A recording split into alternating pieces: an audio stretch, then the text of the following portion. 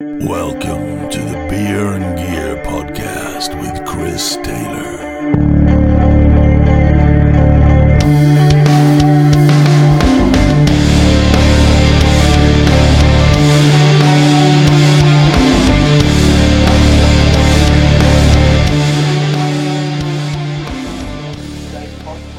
And today I've got a good buddy of mine. We've got James Ford. How you doing, buddy? You all right? I'm very well, man. All good.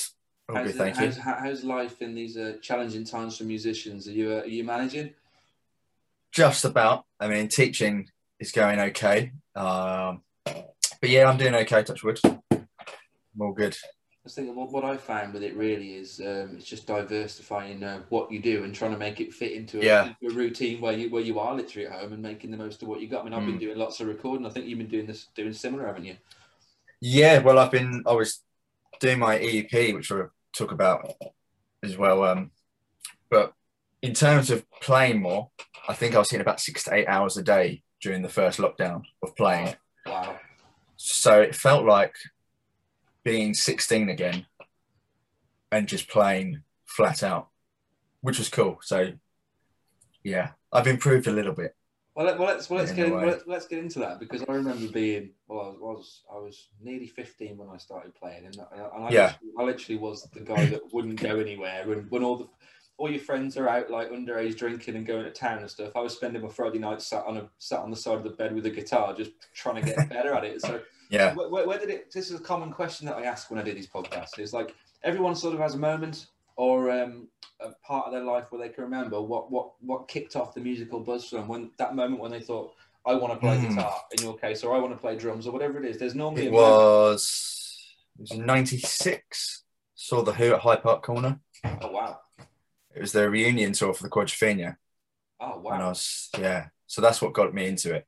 When that was it, you literally thought, I want to do that. Yeah, literally. And then so from about 97, 98, started learning. So yeah, I've been playing since 96, really. Yeah. So when did you get your first guitar, and what was it? Before or after the plastic toy one? It was a white piccolo Strat from GAC Music in Brighton. Nice. And I've still got it. It's like this big. And then it kind of went from that to Gibson's. Straight to Gibson. Yeah. Well, I'm a big Who fan and Frank Zappa fan. So the whole SG sort of vibe and Les Paul was mainly my thing. That's quite a jump. Yeah. Piccolo to Gibson. Yeah. Yeah. Well, it was skip the Epiphone bit. Don't need that. No, well, I've never liked. Well, not really been a fan of Epiphone. I've always gone for Gibsons, or at the early stages of playing. It was very much a case of it was playing every day, so improving and being consistent with the instrument kind of warranted an SG. It wasn't just like a kid, he's got an SG. Did you take a standard route into it? So I'm self-taught. I've learned from I bought tab books of albums. I learned albums and then figured out that I knew what an A chord was because it was a chord in a certain song I'd learned, rather than knowing that it was an A. So I didn't have any lessons or anything. Did you go the more studious route and take lessons, or did you? I had lessons. I had lessons for a number of years, and then so I think my teacher at the time was teaching me more how to improv and put like backing tracks on and just go for it. I mean, if we're kind of condensing it down, that was the majority of it. And it wasn't until I was about 15, I was playing live from the age of 8, 9. Oh, really? So, yeah. But my thinking back then to what I know now, I'd probably say I would know a pentatonic scale and a key, and then away you would go. It would literally be that. And then it wasn't till a few years later someone saw me play, and they approached my family saying, "Oh, we want to teach your son, but teaching music theory." And it went from that's when I really started to learn. And that's when I got introduced to like stuff like Passion and Warfare and Flying in a Blue Dream, those 2 albums. Yeah, both classic. And I was just like, oh my God, this is what you can do to a guitar. So well, yeah, it opens it up because, like you say, you can get by with probably 90% of pub gigs just having the pentatonic and no more Kia songs in, and it gets you through jamming. But when your eyes are open to sort of the stuff those 2 guys were doing with like the different modes and what each mode creates in terms of moods and sounds, you know, it really is kind of mind blowing, really, and it takes it out of the sort of 4 on the floor rock context into something completely different, doesn't it? You know. Yeah. Also, like Blues Saraceno. Great player. Yeah. I mean, I think other than the obvious Ibanez route, I think he was the first Ibanez player that I listened to, and I was really like, yeah. Well, he can shred it. Blues is great. I mean, I actually love. This is going to bring out the hair metal child in me, but like I love the Poison album he's on because it's having him in the context of like sort of a pop rock, rootsy pop rock type album, and just he shines so much in that because the solos and the rhythm playing are just so tasteful. Yeah, the fills are great. I think there's one of his licks off one of the songs on that album from like '96, which is still stuck under my fingers because whenever I'm improv, it comes out somewhere during a gig. You know what I mean? It's just there. And I like watching there's some great clips on YouTube of them doing Rock in Rio, and it's actually a Poison gig, but it's Blues playing there. He's playing the Yamaha at the time. It's not. Is that with the Plaid? No, it was a Samick. Sort of it was a Samick. It was a Plaid one, yeah. And literally, he's on fire, man, because he's literally just got putting his own slant on these sort of bubblegum pop rock records. But like he adds, much like Kotzen did when he was in that band, that he added a certain authenticity and a sort of more of a bluesy sort of tinge to it, really. It was quite shreddy, but really sort of that was his. I'm guessing that was probably his background. Yeah, it's great. So influence wise, then, so you've named those 3. Anybody else that sort of really got you going? There's loads. There's tons of players. So you'd have Stevie Ray Vaughan, Frank Zappa, John Sykes, Pete Townsend. I mean, the list is endless. Just Paul Kossoff, just like the different styles of players that I think do shine my playing and just learning their craft and how to put it all together and just have my own style of playing. There's tons of players, It's like all different ingredients in the pot, isn't it? You know what I mean? It's like well, it's different styles of players as well. They're not all metal players. They're not all funk or like shredders. So, well, the metal stuff gets boring to me quite quick. I mean, I know it's really, really in vogue at the moment. Metal again, with the guitar community, it's like with the gent and the metal side and the shredding's coming back and all that. But to me personally, people are going to get like bothered about this, but my ears get tired of it quite quick. You know, there's some of it I'll listen to and think that's really, really cool, and then I'll want to listen to Stevie Ray Vaughan play and hold a note and bend something that just sounds like it hurts to do. You know, and there's a lot. I don't know. A lot of it may be done to the fact that we live in a society now where it's basically, you know, can you impress someone in a minute and smack it on social media? You know, that's true. I don't know, but I always try and check out as much things as I can. And obviously, coming from an artist relations background in the past, is trying to be on trend and sort of be in with what's around at the moment, different styles. It's funny because you find personally, I end up going back to what really floats my boat, and that's the bluesier side of the bluesy technical side of the hard rock sort of. So I'd rather listen to John Sykes, for example. Great. Yeah. I mean, Blue Murder. Yeah. I mean, if that band reformed, it would just. I mean, honestly, the playing of that band. It's there's just not many bands like it. No, there's not. It's and it's like we're lucky to have so many sort of guitar heroes. Obviously, people are dying off and getting old now. Yeah. I mean, look at this, but but I don't know. I'm just waiting for there to be like a new wave of players that come out and do the kind of stuff that I like to do, and there is a few of them as well. There is a few coming out now that are really embracing the sort of bluesier side of it. You know, like Sir Jared Nichols and all that are just kind of getting back to that roots of like, here's a guitar with one pickup, and I'm going to bend this damn note. You know, I'm going you'll to see those. Yeah, You'll see those players as well. What gear they're using. They're not all playing like rack units, and it's all mainly valve amps. And it's funny you're saying about metal music. A lot of players I know now. A friend of mine just bought a Marshall, and he's like, "I've never played a valve amp," and I was like, "Well, I can see why that happens though, because they've come along at a time where digital tone is so accessible. I mean, if you go back to the days when Meshuggah were touring with Pod XT racks, you know, and then the kind of the music changes where people want a very hard gated sort of sound, and literally that was easy to achieve. You could literally put a model of a Boogie or a 150 in it, hard gate it, and do the really fast percussive chugging, which technically, if you were stuck in front of a loud valve amp, it might scare you. Because you try and do it, and the feedback comes, and you got to deal with it, and you know. But that's part of it, man. It's like I like both. You know, I got to say I like digital and I like analog, but for different reasons. But we'll get more into that when we do when we do the gear chat. So I had gigging from like an early age of 8 and 9. That must have been like crazy. You know, what kind of venues? Did you have any problems with like places saying getting in? Getting in? Yeah. Well, it was so the guitar teacher at the time, he had like a funk tribute band, and I mean they were good. They were like 14-piece band, so like Saxon, they had like the horn section and stuff. But we would go on before they would play, and we just do like a few numbers. But it was like a venue that's no longer open anymore. You know, Croydon. It's called the Cartoon Club.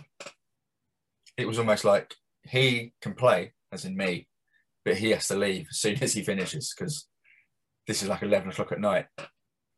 Wow. So, but yeah, it was interesting, and I think having that, playing at an early age live in front of people, when you come to do bigger venues or you play in front of anyone, it doesn't phase you. It gets the stage right out of the way, so it's like normal, basically. Yeah. And it also gives you that live experience. So if you break a string live, you don't stop playing. You just work out on the fretboard where to go. Live skills, not live skills. Yeah. Live skills. Yeah. Yeah, I teach that. That's a great thing to teach them because those notes are in other places too. You know. Yeah. It's not just the 12th fret, and it's in that block, and it's the same shape. Very important. Even technical stuff, even stuff like I don't know, if like a kick pedal goes down, what do you do then? Yeah. And you've just got to be like, oh, I'm just going to stand here. No, you just play something until the band's ready. Yes, you do. You just you don't stop. You know. No. And if you make a mistake, do it again, and then people won't think it's a mistake. You meant it. Well, it's jazz. We've all smashed out that duff note and gone. Yeah, done it again. That. Done it. Yeah. So you just have to attach the blues smell face to it. Then you're that one like. It's like the picture of like John Mayer, Steve Ray Vaughan holding the slug. That's exactly that. That's exactly what it is. That's exactly what it is. Oh. So what gear are you currently using that you're into at the moment? So, well, gear at home in studio capacity would be Helix, so the native. So for all the recording stuff or demos, we'll be using that. How'd you find it? Love it.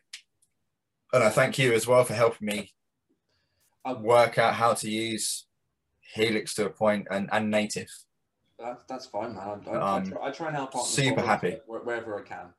It's like I've been a user of it for three or so years now. So that's live and recording. So anybody has any questions, I'm always like, I actually had a Line 6 combo when they first come out,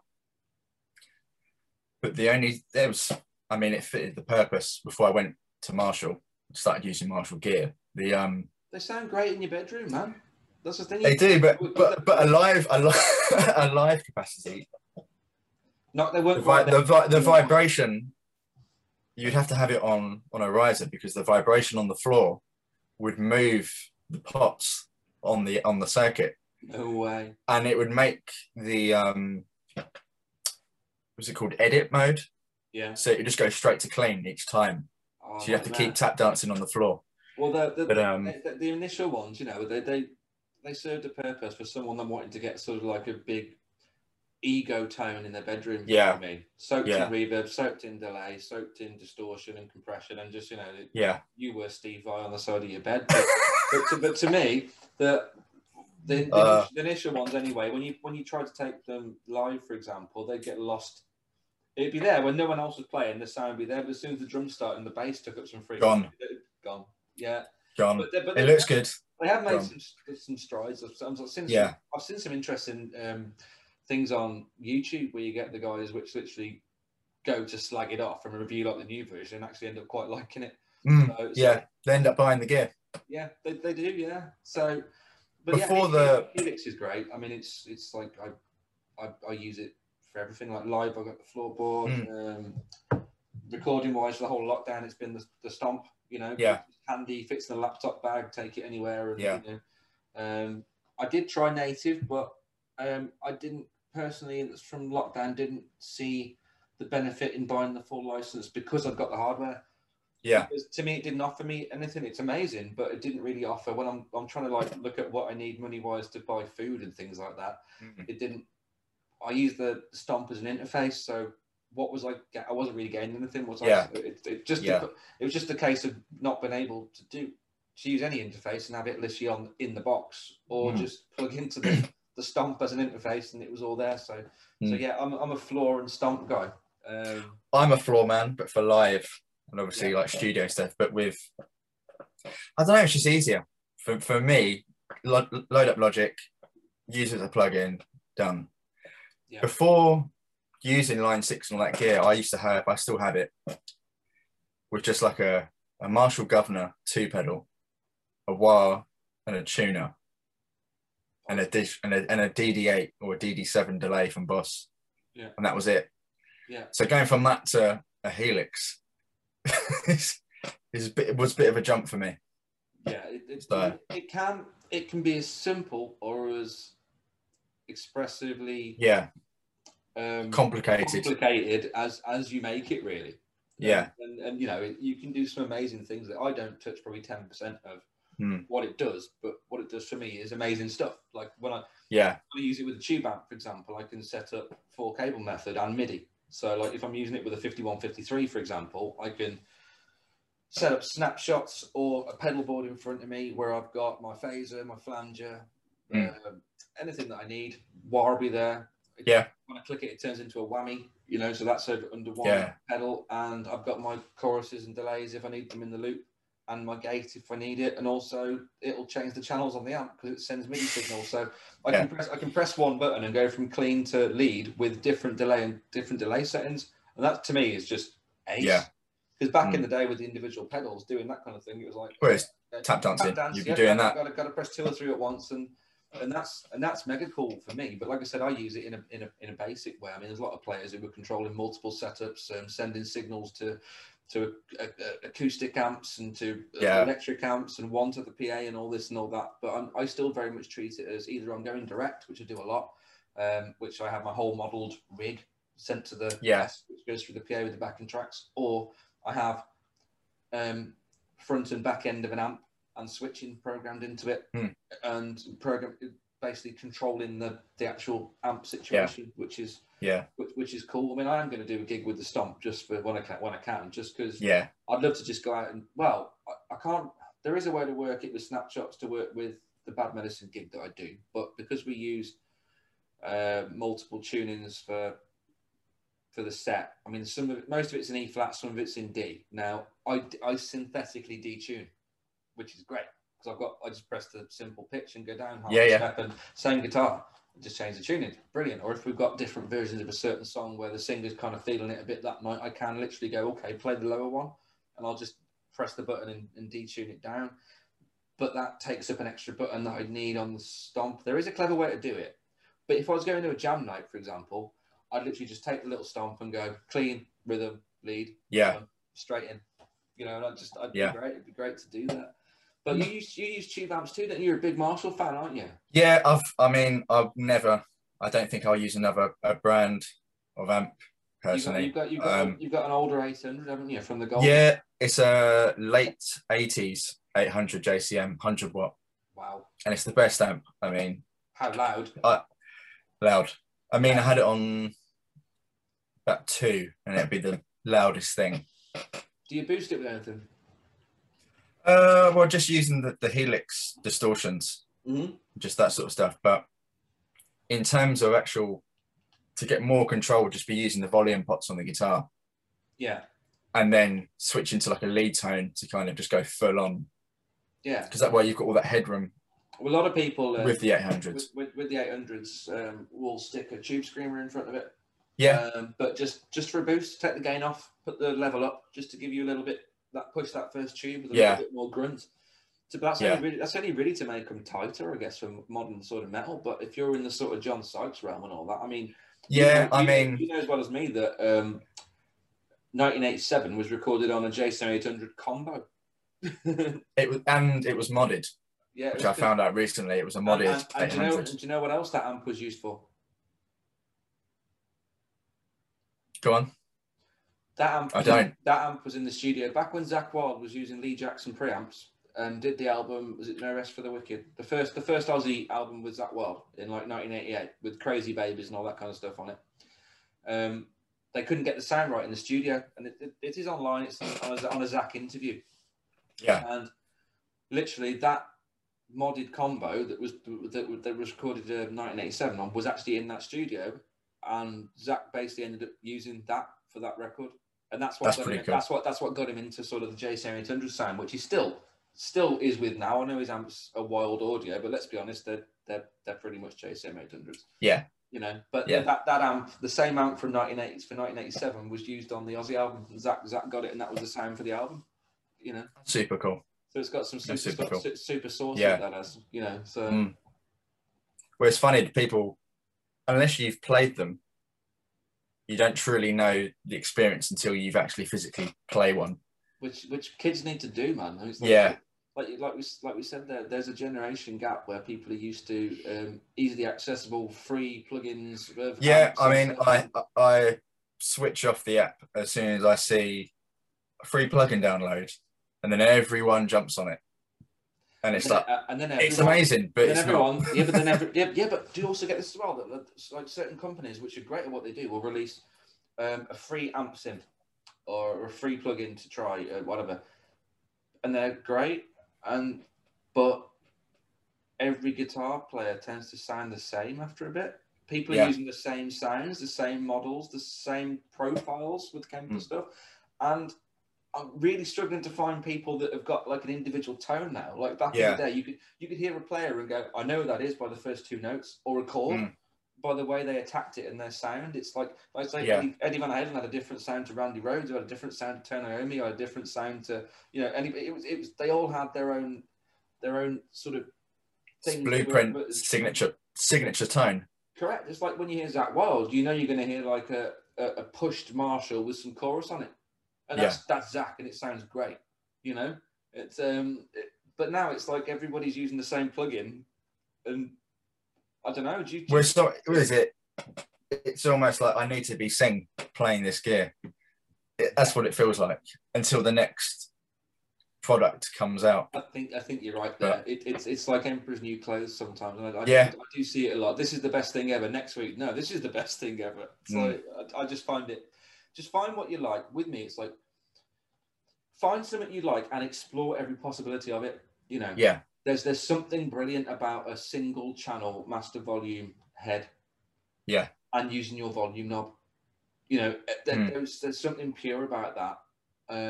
Just a few knobs and being able to know exactly what each one does and how to get your sound with it. Yeah. Rather than literally just finding the next best thing that you don't even know if it's going to suit your playing or what. I think you've really got to explore the possibilities of what you've got before you think about the next thing. Definitely. Personally, it's like I used a 5150 for years, a 90s one, and it just amazed me how many people just didn't get the way that amp worked, because they'd say, well, it's too fizzy when I'm playing riffs. Okay, so you look at it and you go, well, you're on the red channel. Well, yeah, that's the distortion channel, isn't it? It's like, Well, no, if you look at it, the channels aren't labelled clean and distortion. They're labelled rhythm and lead. Okay? Yeah. And the rhythm's got a crunch button on it. So if you want it particularly clean, you take the crunch button off. So it's never, it wasn't ever a good clean because it wasn't supposed to be. You weren't buying it for clean. So when you show them and go, well, use rhythm for your rhythms and use lead for your lead, because you're trying to play riffs through the lead channel, which is actually voiced with shit tons of gain for soloing with sustain. But the rhythm channel is brutal when you use it for rhythm. Oh, yeah. Oh, okay. But because you know what I mean? It was just the mindset. Yeah. Well, I need gain, so I need to be on red channel. It's like, well, it wasn't designed to play rhythm on. Yeah. Well, that's why I used, unless you're using the, using the JCM, the benefit of having that governor pedal just there, when that was the answer, just that to instantly just flatten. Yeah. Well, anyone listening. Yeah. Because it would just get that extra push. Flatten small buildings. Yeah. But that's like we said before. There is a whole generation of players that maybe aren't learning that skill of being able to control a proper tube and put at gig volume because they never had to. Never had to. Yeah. But who knows? Maybe they're right. Because in the future, are people going to be out renting loads of Marshall stacks to do a gig when they can just take their rig on a USB stick? And plug it into a rented camper and do a gig. I don't know. I think it will come back. I think that will be that vintage. Get the like the Marshall Origin amps. They're pretty cool. Yeah, I've looked those up. They're pretty sweet. Yeah. They do. They're built for the purpose of live playing. Yeah. So I do think genuine, like if I say genuine, they're all real, but proper Valve amps, like the big Marshall stacks or whatever brand stacks you want to use. I think it will come back. What do you think? To a certain degree. I mean, no, I think the way technology advances. I think what you're seeing more of is practical live as well. You're seeing brands doing lower wattage tube amps, so you can get the power amp working at a lower volume. Which is great. I mean, you look at, so we mentioned James Nichols earlier. I mean, his amp's like 20 or 40 watt tube, isn't it? Oh, really? I didn't. Yeah, it's not particularly loud, because you can literally crank that and get the power tubes cooking in a club, which is what he's doing. Yeah. You know. Yeah. Which is what it's no good him going into a smaller venue with a 100-watt head and having it on 2. The style that he does, because it literally is power amp saturation. That's power amp saturation that's sustained. You know. Yeah. That's the punch. So yeah, I think there'll always be a place for that stuff. I think that the companies will just have to roll with it and move with it and put features in. You're starting to see amps now with built-in speaker sims, IR loaders. You're looking at the 2 note, the boogie stuff with the CAD clones, and the rev stuff with the 2 notes bits involved, which really is really clever, because that's like, you know, take your tube amp out, send an IR to the front of house, sorted. You know, I still want to get the 2 note we were talking about. That would be definitely, I can literally use that. Yeah, so you asked about how to record your tube amp properly. Yeah, and I was like, again, because 2 notes, Captor. Yeah, Captor X. So, so that'd be a cool addition to have. Because even with my opinion, even having like Helix Marshall sound, it's not the same as the genuine article of the real Marshall. You'll probably know that. There's a certain amount of trouser flappage involved in using a head and a cab, which you can't get unless you have a really, really loud powered monitor behind you, if you know what I mean. It's like, I mean, it's like I've done full band gigs with just Helix, and it's really funny because you don't expect. I get by because I have a monitor in front of me blasting me, and also the drummer likes to have me really, really loud. So we'll have like a drum monitor blasting him, and it feels like it's behind me. But when I turn around to rock out and there's nothing there, I'm like, oh, yeah. I can't climb up it and jump off it. You know what I mean? No. You just tilt forward and smash the headstock open. You got it. Yeah. Other gear I've used. So there was like a small period I used Amp One. All right. Do you know the blue guitar? Yeah. They're really good. Again, 100 watt. I've been to some demos of Thomas doing that. He's a good guy. You've got probably the best thing I liked about the Amp Ones was the built-in noise gate. I think, well, other than keep mentioning the word Helix and Line 6. There's not enough companies that have that option. There's one in the Marshall Satriani. Did you not know that? No, I didn't. And there's also a gate built into the Marshall Kerry King, which is a modded 800 with KTM. Didn't know that. I'm not sure they still make it. But Thank you, Chris. There's a gate in that.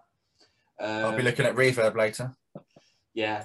Well, I've got a few things to list on there soon, actually. But yeah, that does exist. And apparently the Satriani one's supposed to be really, really good. It's like a modded, it's like a 2000, no? No, the Satriani ones are modded JBM. That's it, JBM. But then again, you should have a channel on there which is very much like your 800, plus one that's like a Plexi, and it's a 4-channel amp, isn't it? With yeah. And I think it's got a MIDI switching too, so you could put your Helix into it, and then you could get. It's all there then, isn't it? It's like you've got your channel switching, you've got your pedals in front and behind, and all that kind of stuff with it. But yeah, that's got a gate. That's got a gate built into it. That's pretty cool. So about I feel like I've learned something here today just by knowing that. I'm a fountain of guitar bump and crap, really, that just sticks in there from reading too many magazines and that kind of thing. But what about guitars then? What are you rocking at the moment? Well, I'll show you what I've got next to me, which is the new Ibanez.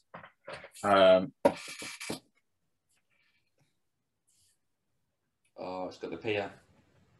Yeah. Absolutely love it. Look at that. Fantastic guitar. Probably one of the best Ibanez guitars I've ever played. How different do you find it to Gem? There's more weight. Yeah. I find it's weird. I mean, if you're not a Gem fan or an Ibanez fan, it's almost like they've taken ideas from different companies, like the goodness of like the weight of a Fender Strat. It feels like a late 90s Fender, so it's got that good sustain, like the natural got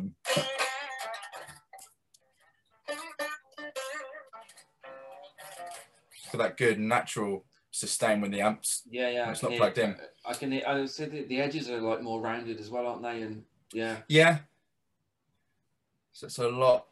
I love the backplate with the magnet. The magnet. That's class. Yeah, that's just brilliant. No, it's great.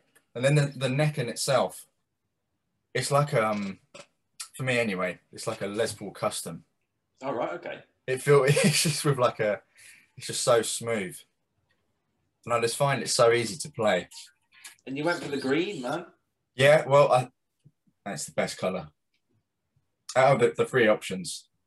I think. What do you think of the DiMarzio's in that? Because you're a DiMarzio guy, aren't you?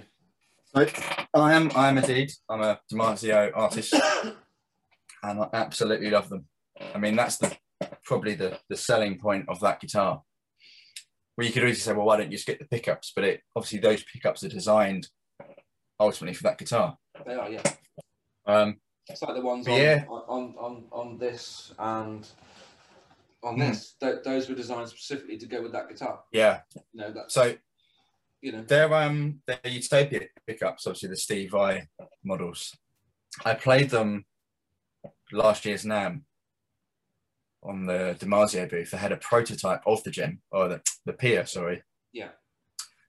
And it just sounded great. I mean, it was like such a sound where you could have like that warm blues tone, but still shred with like the clarity of the notes you could hit. Right. Just fantastic. Really well made pickups. I've got Evos in one of my Ibanez. Yeah. And I like them, but they're quite hot.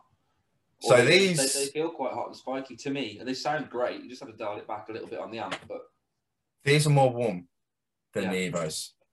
Right. So you can get like a really good.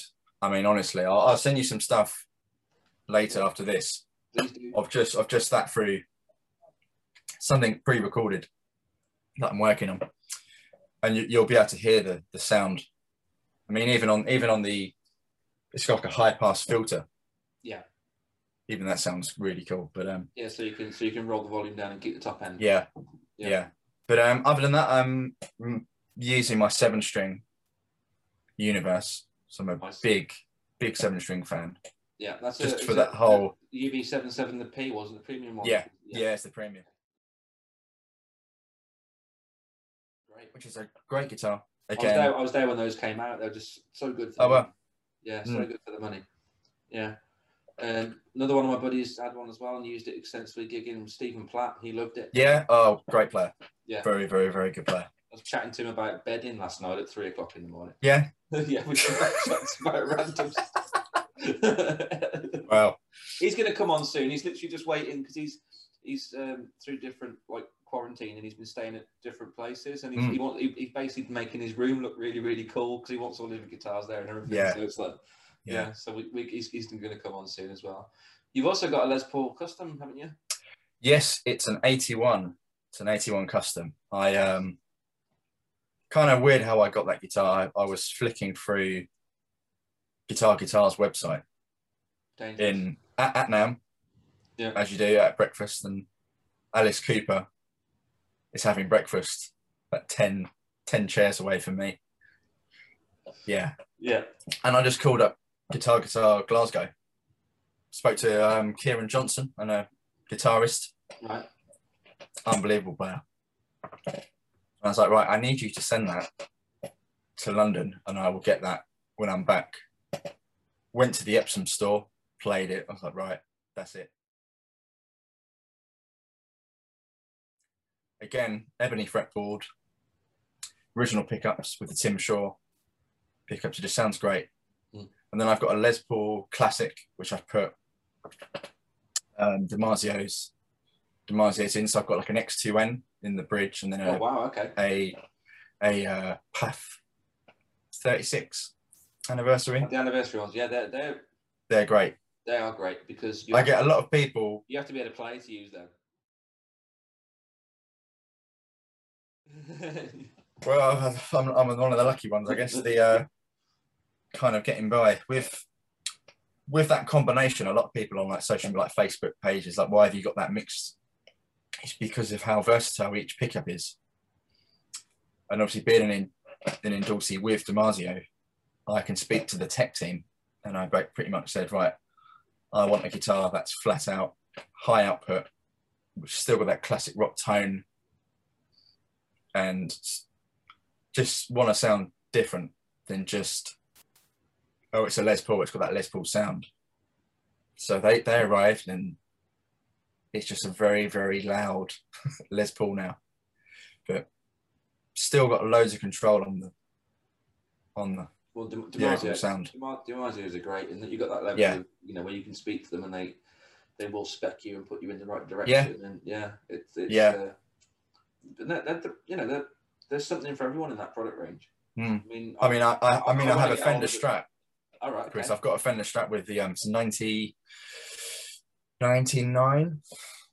Fender Strat, American, and that's got some DiMarzio's in. It's got like which I'll show you some photos if you can somehow put it in the left of the screen. If you send them, I'll see what how much I can get out of Windows Movie Maker. But it's like it's got a stacked pickup in the bridge. Yeah. Which is like a red plate with silver bars on, and that just sounds killer. I mean, it sounds like a Les Paul, which is funny because it's Well, I'll be using that live. I want to try and get my hands on at some point when we're, I'm able to go out there and get back playing and earn some proper money again. I want to get a set for maybe this one. I mean, between two. I was speaking to Billy Gray recently from Fozzy, and he really spoke up about the Pariah pickups. I'm quite interested in trying the Pound Cake and the Pasadena series of those. But also, I want to try the DiMarzio AT1 in the bridge of that one. Because it's very, very close spec to the sort of the original 1991 sort of EBH. Well, they've just released the interviews with Larry DiMarzio and Van Halen. It's great, isn't it? Going through what the broken JB, where it came from modelling. They tried to match the sound of a broken JB in the 5150 guitar, and it was like that was the sound. It was broken. Yeah. It's great, but those pickups are so sought after, and you can't get them. They won't sell the pickups off the Music Man, the EVH, or the Axis. They come on those guitars, and that's it. Yeah. And there's other people trying to sort of get to that sound, because the Wolfgang ones were separately done by Steve and by Jim DeCola at Peavey, who's now at Gibson. He's the guy that does the great videos at Gibson and showing you how to set up a guitar. Have you seen those? It's like they're great. They've started putting the series out, and it's like him, Master Luthier, designer of the Wolfgang and all that kind of stuff, telling you how to set up a Floyd Rose and how. That's really cool. But kids need to know this, How to do your truss rod and that. It's good. It's good. But he's doing it. But those pickups were designed afterwards. But the original Music Man ones, I mean, the Demasios, they're very rocking horse shit, man. Yeah. Because people don't take them out and change them. They know that they're exclusive. So. No. But yeah, I've got a Tone Zone as well in one of the guitars, and the Tone Zone sounds great. But there's something missing from it, and I don't know what it is.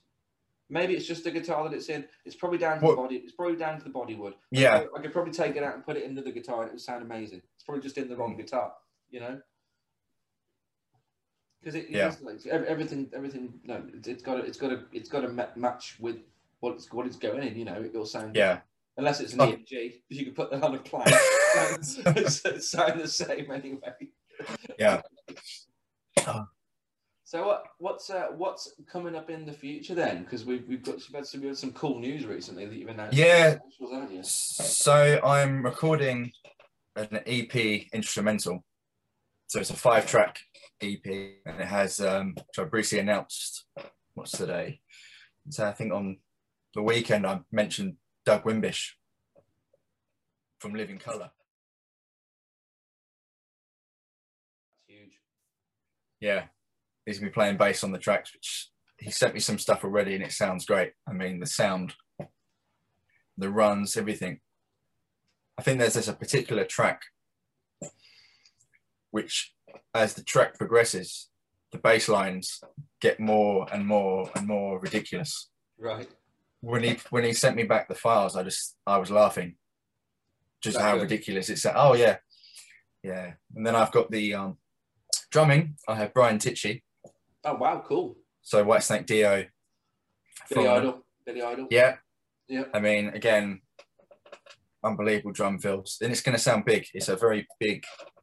It's taken me a while to write it, obviously, but everything from start to finish was written by me. So.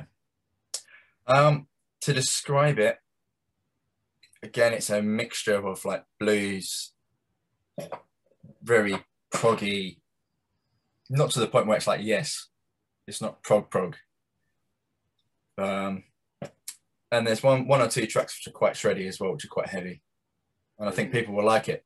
I mean, there's one track called Time, which would be the first track on it, which starts off quite atmospheric, and it has a slide guitar, and then there's just like a 4 count in, and then it's just straight off. When's the release date, or tentatively? I don't have a release date. Hopefully like September. I mean, I wanted to do it last year, but obviously COVID just stopped everything. Decimated everything. Yeah. Yeah. So, but it gave me time to rewrite and work on the guitar parts, because they're quite intricate as well. So things like working on the guitar tone, actually playing it to a live capacity. So what I would play on the record, you would hear live. Yeah. I know, like Frank Zappa, what he recorded wasn't necessarily what you played live each time. So there's an element of that in some of the phrasing in one or two of the tracks. But yeah, I'm excited to release it. I mean, people are interested, so I don't know why, but they just like the playing, I guess. I mean, great. I'm really happy with how it's sounding at the moment, and it's not mixed. No. How I want it. So I think once the lockdown, once we're out of that, that's when I'll start putting the guitars down, go into studio and actually play through the Marshall rig, and I mean, it's gonna be cool. I'll be very proud of it when it's ready. That sounds amazing, man. Yeah, I mean, I'm very lucky. I mean, it's interesting how I met Doug. I did a guitar event for Ibanez back in 2017, might have been, and playing up in Newcastle, and I'm playing away, and in comes Doug Wimbish. I recognise him from somewhere and I can't place it. Living Colour playing Newcastle that night or something. Yeah. And he just like really enjoyed my playing. And he was like, well, what are you doing later? I was like, well, I'm going home tomorrow. So I'll just be at the hotel. He's like, well, why don't you come see us play? I'll put you on the guest list. So that was great. Never seen them before. And I mean, they're a great band. Unbelievable. Got to see Vernon Reid shredding away. Yeah. Yeah. Yeah. Unbelievable. Will Calhoun on drums. It's like it's pretty much just pretty like a super group, really. It always was. It was all these cool sort of studio cats just out there rocking it. Yeah. His bass drum broke the drum skin, and I think Vernon and Doug were just trading solos for about 10 minutes. I mean, whilst the drum tech was fixing there's a lesson. The head. Yeah, that was like a free guitar lesson. Did you watch speaking of Living Colour, did you watch the Steve Vai interview on Music Is Win that came out like yesterday? He's doing a gig with Living Colour. He's playing guitar. Oh, yes. Rock in Rio, isn't it? For the Brazil gig. Yeah, no, I saw that announced. That announced. That'd be great to go to, obviously. It's nowhere near me, but it'd be great to watch it somehow. They normally do a live stream of it, to be honest. Great. Yeah, so that's something to look forward to. Don't have to wake up at 4 a.m. to watch watching the boxing. Just stay up. Yeah. Do what I did last night and drink too much coffee and then wonder why you're still awake at 6. But more on Doug, how that sort of relationship grew and grew. I went to my first NAMM a couple of years back, and as you do, you get lost trying to look for booths. And he was there with his wife, and he instantly recognised me. And he's like, "Hey, how you doing?" And then the year after, I joined Rotor Sound Strings. So I'm now using their newest range of Ultramag. All right, okay. So these are great. I mean, I was going in between Ernie Ball strings and D'Addario. I did the same. But the thing is with me, the Ernie Balls are good, but I would break them. And I would just go through them like whatever, like maybe a pack a week or every 2 weeks. Gets expensive. Yeah. It does. And then the MYXLs, the D'Addarios, I found that they didn't last as long. All right, okay. Yeah. So I know they're very good. That's their premium string, but for me, I don't know, maybe my hands are just acidic and they just burn through string. But the Rotor Sound Ultramags, I found that they can handle the punishment that I give them. So yeah. So buy British. Of course. You know. And the cool thing which I like as well is that, you know, if you get a set of strings, you get a free toppy, which is great. Yeah. Proof. Yeah, so and that's cool because that's yeah. I remember them doing that years ago, but I also remember Guitar World coming out and like every issue there'd be a free Ernie Ball 9 on the front, which was all really handy because I was like, I'll keep that in case if I want to break mine. If you play 9s, I mean, they might have to. If they did a 10 gauge edition, it'd be pretty time consuming to get the edition. I play 9s on everything that's Strat scale. So and 10s on everything that's like less than that. So Les Paul and PRSs are generally with 10s on. Well, it depends. If the single cut PRSs, 10s, but 9s on the sort of custom 24 shape. Yeah. You know, so I kind of go between the two. I've got a couple of guitars with 11s on them, but they're in drop. One's in drop B and one's in drop C. So I play, other than the Floyd Rose guitars, like they're all in 10s, but the SG, the Les Pauls, and the Strat, they're all in 11s. So if you ever see videos where I'm going 100 miles an hour. They are 11s. That's scary, man. Oof. Why make it hard on yourself? Well, for me, it's the belief of finding and fighting for that tone. Yeah, I'm much more in my comfort zone when I want to get a particular note. Whereas if I'm playing 9s and I bend too high, yeah, I can either knock the tuning out, or it just sounds like, what's he doing? Like he's just started playing. Yeah, I get what you mean. I get like my gigging guitars have got Floyd's on, and they're 9s, but down half a step, so they're proper slinky, you know. Yeah, but it works for that, you know.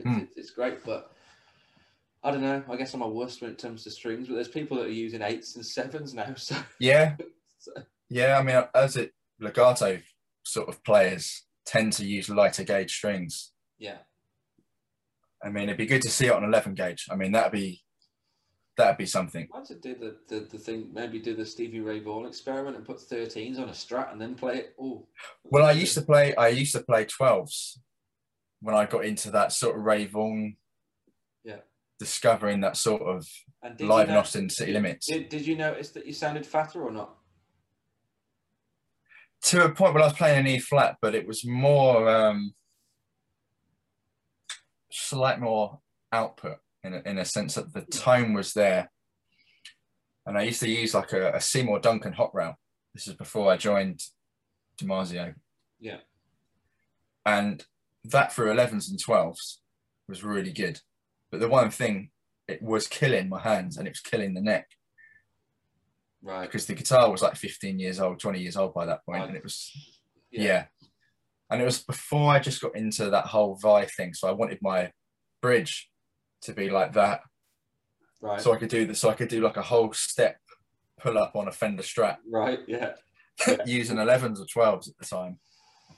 Yeah. So the spring tension against string tension was crazy there. yeah. I actually put more springs in to kind of compensate the bridge just coming off. Your neck must have just been crying the whole time. Good. Yeah, good. It's got 11s on it, and it's got 5 springs purpose. on it, and it's literally going. Yeah.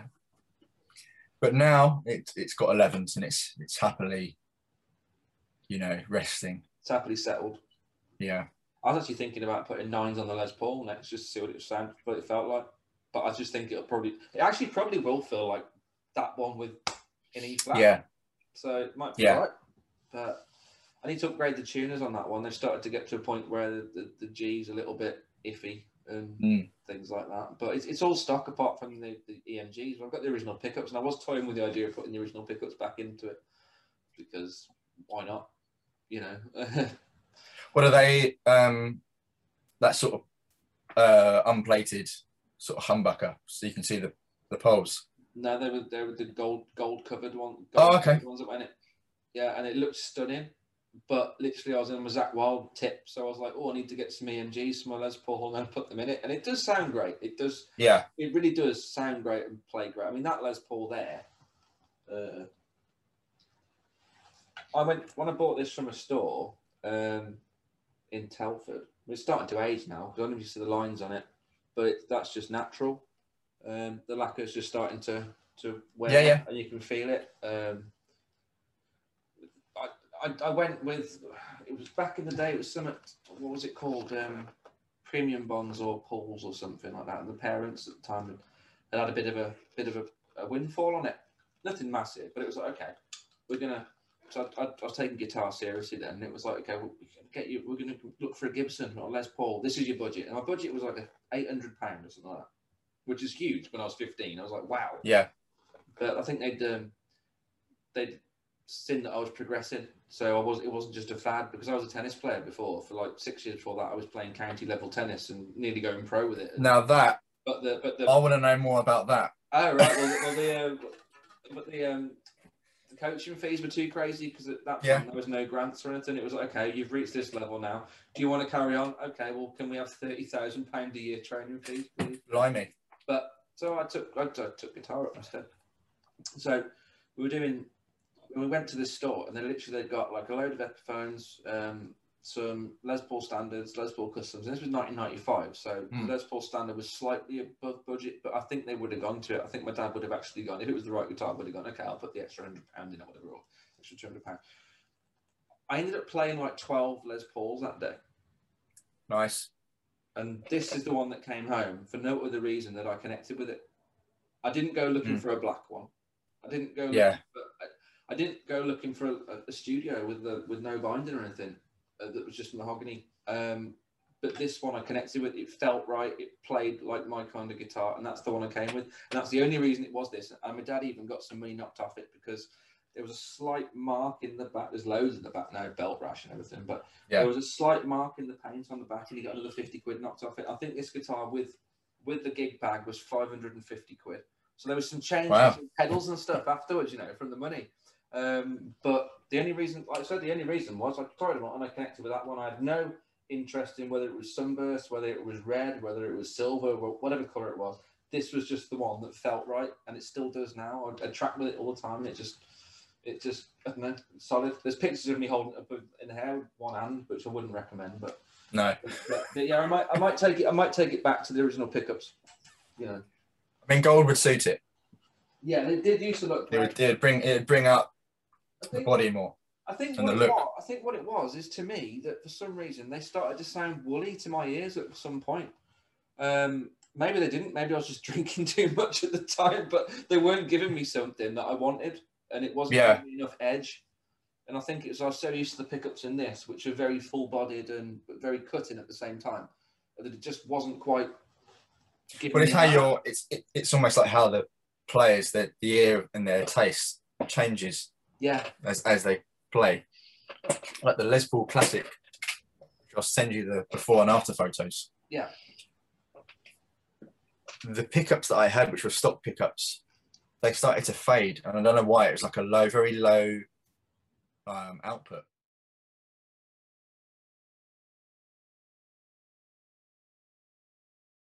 This is kind of what I mean. It was getting that. It was kind of like they weren't. They lost their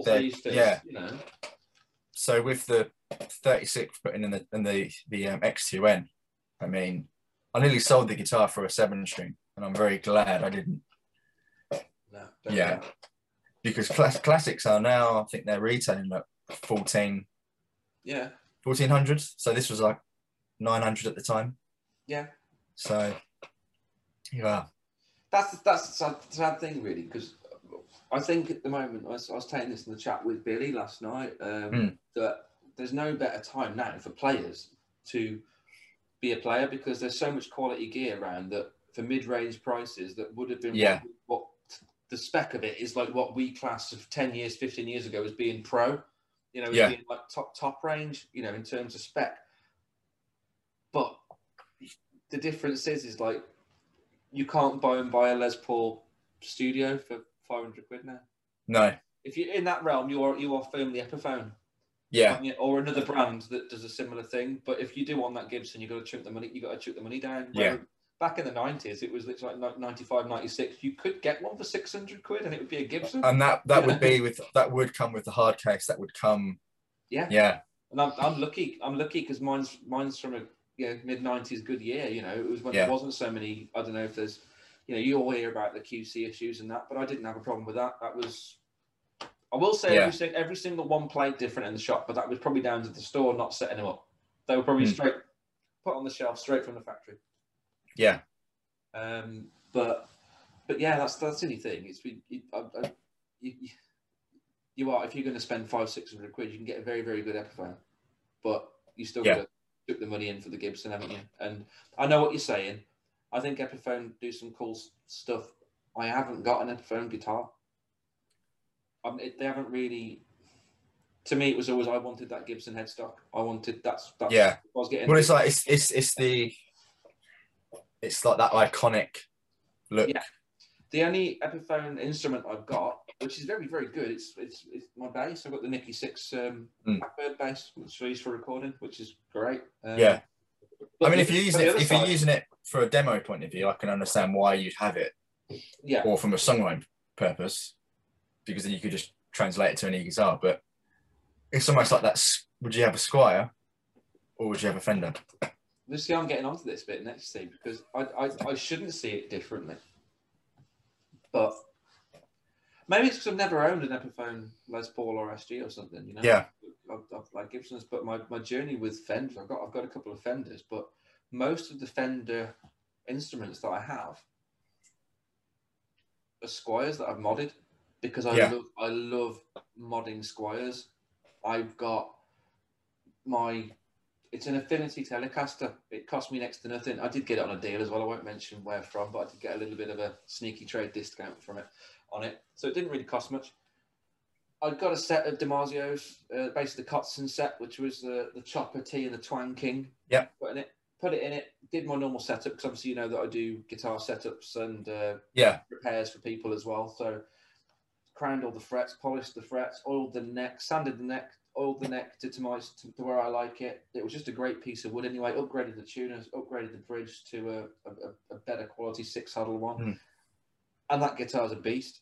I've got Squire Strats.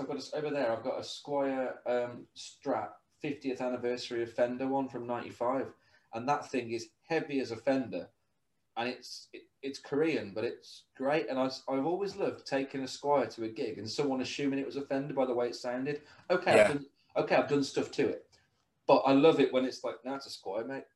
It's an Affinity. You can go and buy one then. From your that would be. I'm guessing that's got a very good sustain. Mm-hmm. So it's probably the body and neck that is kind of what brings out the quality of it. Yeah, and they make some great stuff. I mean, I actually purchased a Squire Affinity Strat in Sunburst with the 70s headstock for 159 quid from a music store in that's not there anymore in Merry Hill. It's a big shopping centre. I get into shopping centre in the Midlands, and they used to have a music store in there which had a Fender dealership, and literally I bought that, and it's one of my favourite Strats, even though it's the basic one. All right, I spent a few hours making it how I'd want it to be. But just by walking through that store and touching the back of the neck, and it just felt right. I was like, oh, hang on. Yeah. Okay, I'm going to buy a beginner's guitar here and do some work on it because I reckon this is a great piece of wood and a great neck. And it is. It's the one that I pick up to write things on. It's whether it's at the moment, but it's next to the bed sometimes. Yeah. When I write on it because it's so comfortable. But that's 159 quid guitar. So I've never been a Fender snob, even though I love Fender style instruments. Yeah. It's weird. Yeah. Well, it's that natural. It's like the it's definitely true. You have to, when you're going to buy the guitar, you have to feel the neck. Yeah, it's the most important bit because it's but not many people know that. They look at it, oh look, it looks great, or it's got that pickup, or it's got this guy's playing it, or she's playing it. It doesn't feel right. It's not right. No, you know? Like I've played some Gibson Customs, new ones, and for me, it's just doesn't sit right in my hand. It's got that's the bit that spends most of contact with the actual guitar. The neck's got to be right. You know, I like a certain type of neck. You know, I don't like anything too chunky. Depends. And the PRS Tremonti is a chunky neck, but for what you play on that, it kind of works for it. If you know what I mean, it's like you know, it's great. But I do kind of like a modern C-shaped sort of Fender neck. Yeah. I love Ibanez Wizard necks and everything, but I'm an over-the-top thumb player, and sometimes they're too. See, I am. They don't rock for me. I'm not really that guy. I play G notes with my thumb and things like that. You know, it's like because I've kind of always, I don't know, my style changes all the time, but that sort of playing. I do that, all the time.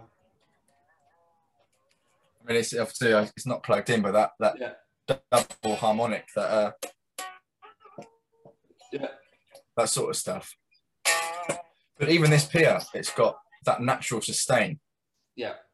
And that's what sold it for me to have it. Yeah. And because of my blues background that's a good growing up. Chunk of change to invest in a guitar as well. More than a tenner. Yeah, more than a tenner. Yeah. I mean, that's probably what $18 in the exchange rate at the moment. But yeah, I mean, I can't wait to play this live. No. And record of it. Well, we're going to get to that soon, man. I think we've got an idea now. We're going to come to the end of it. We're going to be able to get out there. You'll be able to get your EP out. Yeah. Get out there promoting it as well, doing some shows, Yeah. which would be great. So that'd be really cool. I mean, I'm really excited to play it as well as just release it. I mean, I've had it. There's a guy that I'm working with who's worked with like Last in Line and Orange Goblin. He's a great sound guy. But yeah, I'm just really happy to have Doug and Brian playing on it. There is one guy who I'm tempted to play keys on it, but I think that might be like, sorry? Derek Sherinian. Possibly, but Stevie Wonder. I mean, he didn't pick his phone up when I tried to call him. He didn't read my WhatsApp, but couldn't find it.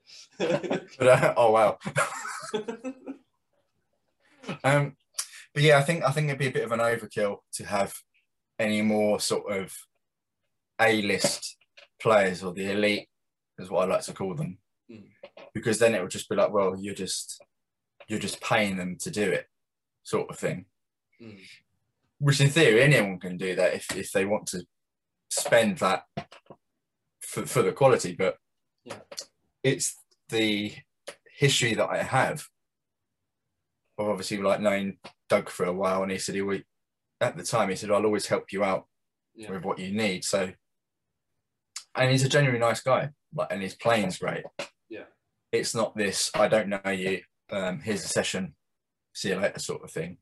Yeah, it's a genuine thing I have with anyone that I play with. I kind of you've got to have that good vibe. Yeah, you do. Sort of thing. You do. And also they'll be really cool with you when you release it in terms of like cross promotion and stuff as well, because they won't see it as just a job. Yeah, I did that session. Yeah. Yeah. You know. Right. And it was cool. Speaking of this, I love the way the session guys work, man. I mean, do you ever look into some of the session like drummers and stuff and see what their resume is, what they do? You carry on. I'll explain, because I've done some drum clinic talk before we finish it off, and some of the stories I can tell you about the work they're doing in between the actual clinic tour and their schedule. Yeah. On Monday I've got Pink. On Tuesday I've got Meat. Yeah. It's like, you know, on Wednesday I'm re-recording the drums for a band that have got a drummer that, you know, this isn't going to be spoke about, that kind of thing. Oh man. Yeah. And I guess Wimbish and Tishi are the same. They're all doing different sessions at different times for different acts, aren't they? Well, I was fortunate enough to get Brian at the time, because he was working with George Lynch.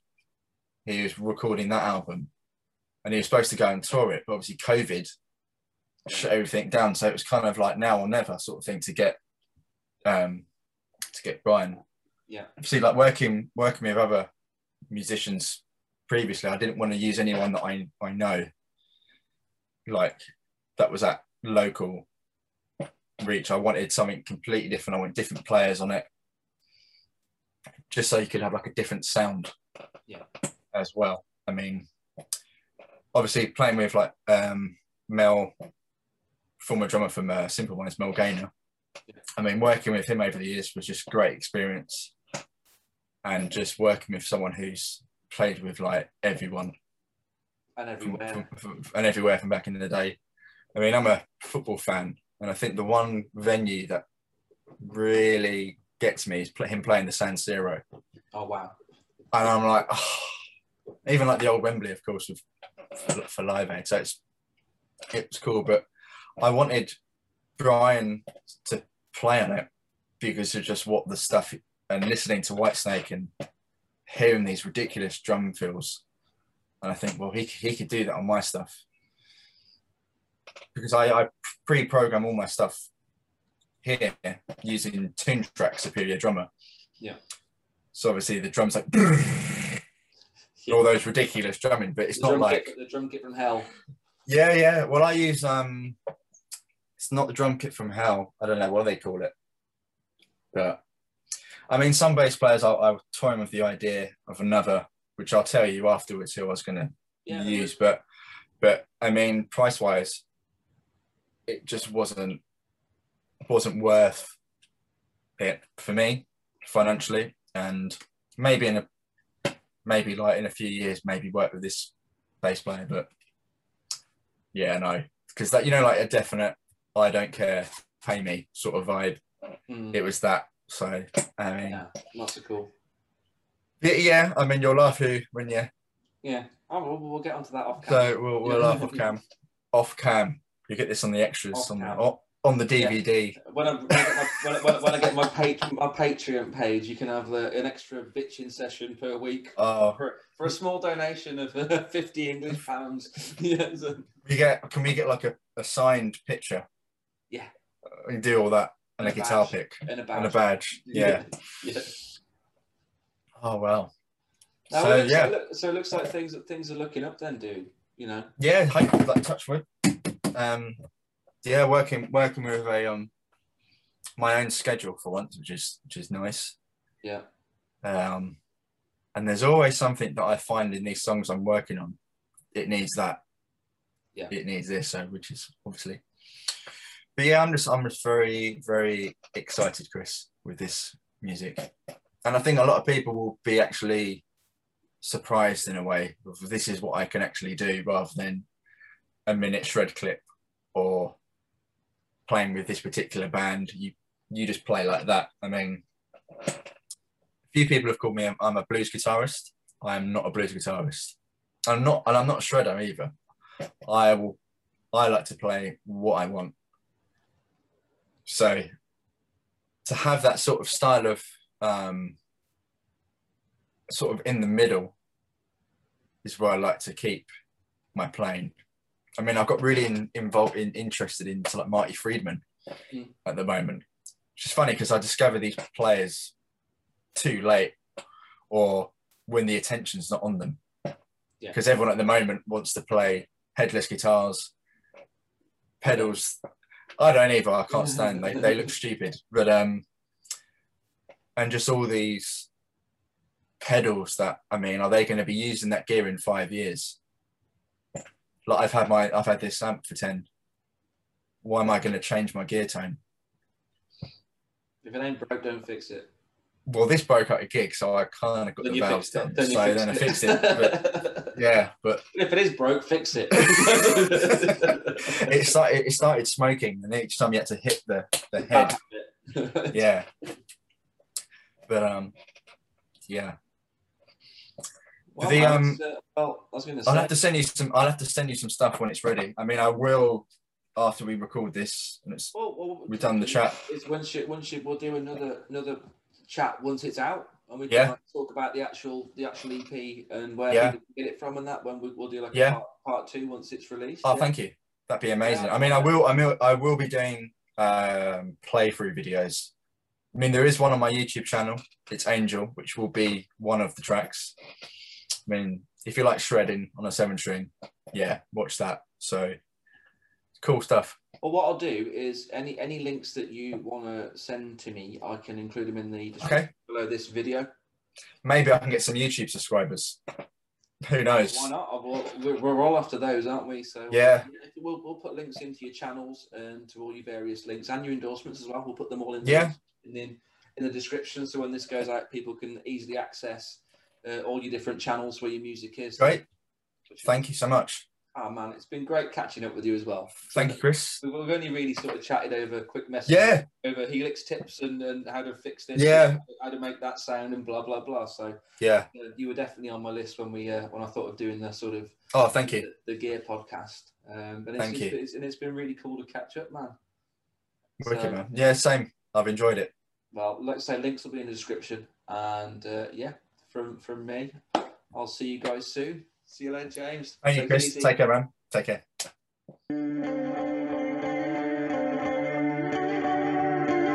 You've been listening to the Beer and Gear podcast with Chris Taylor.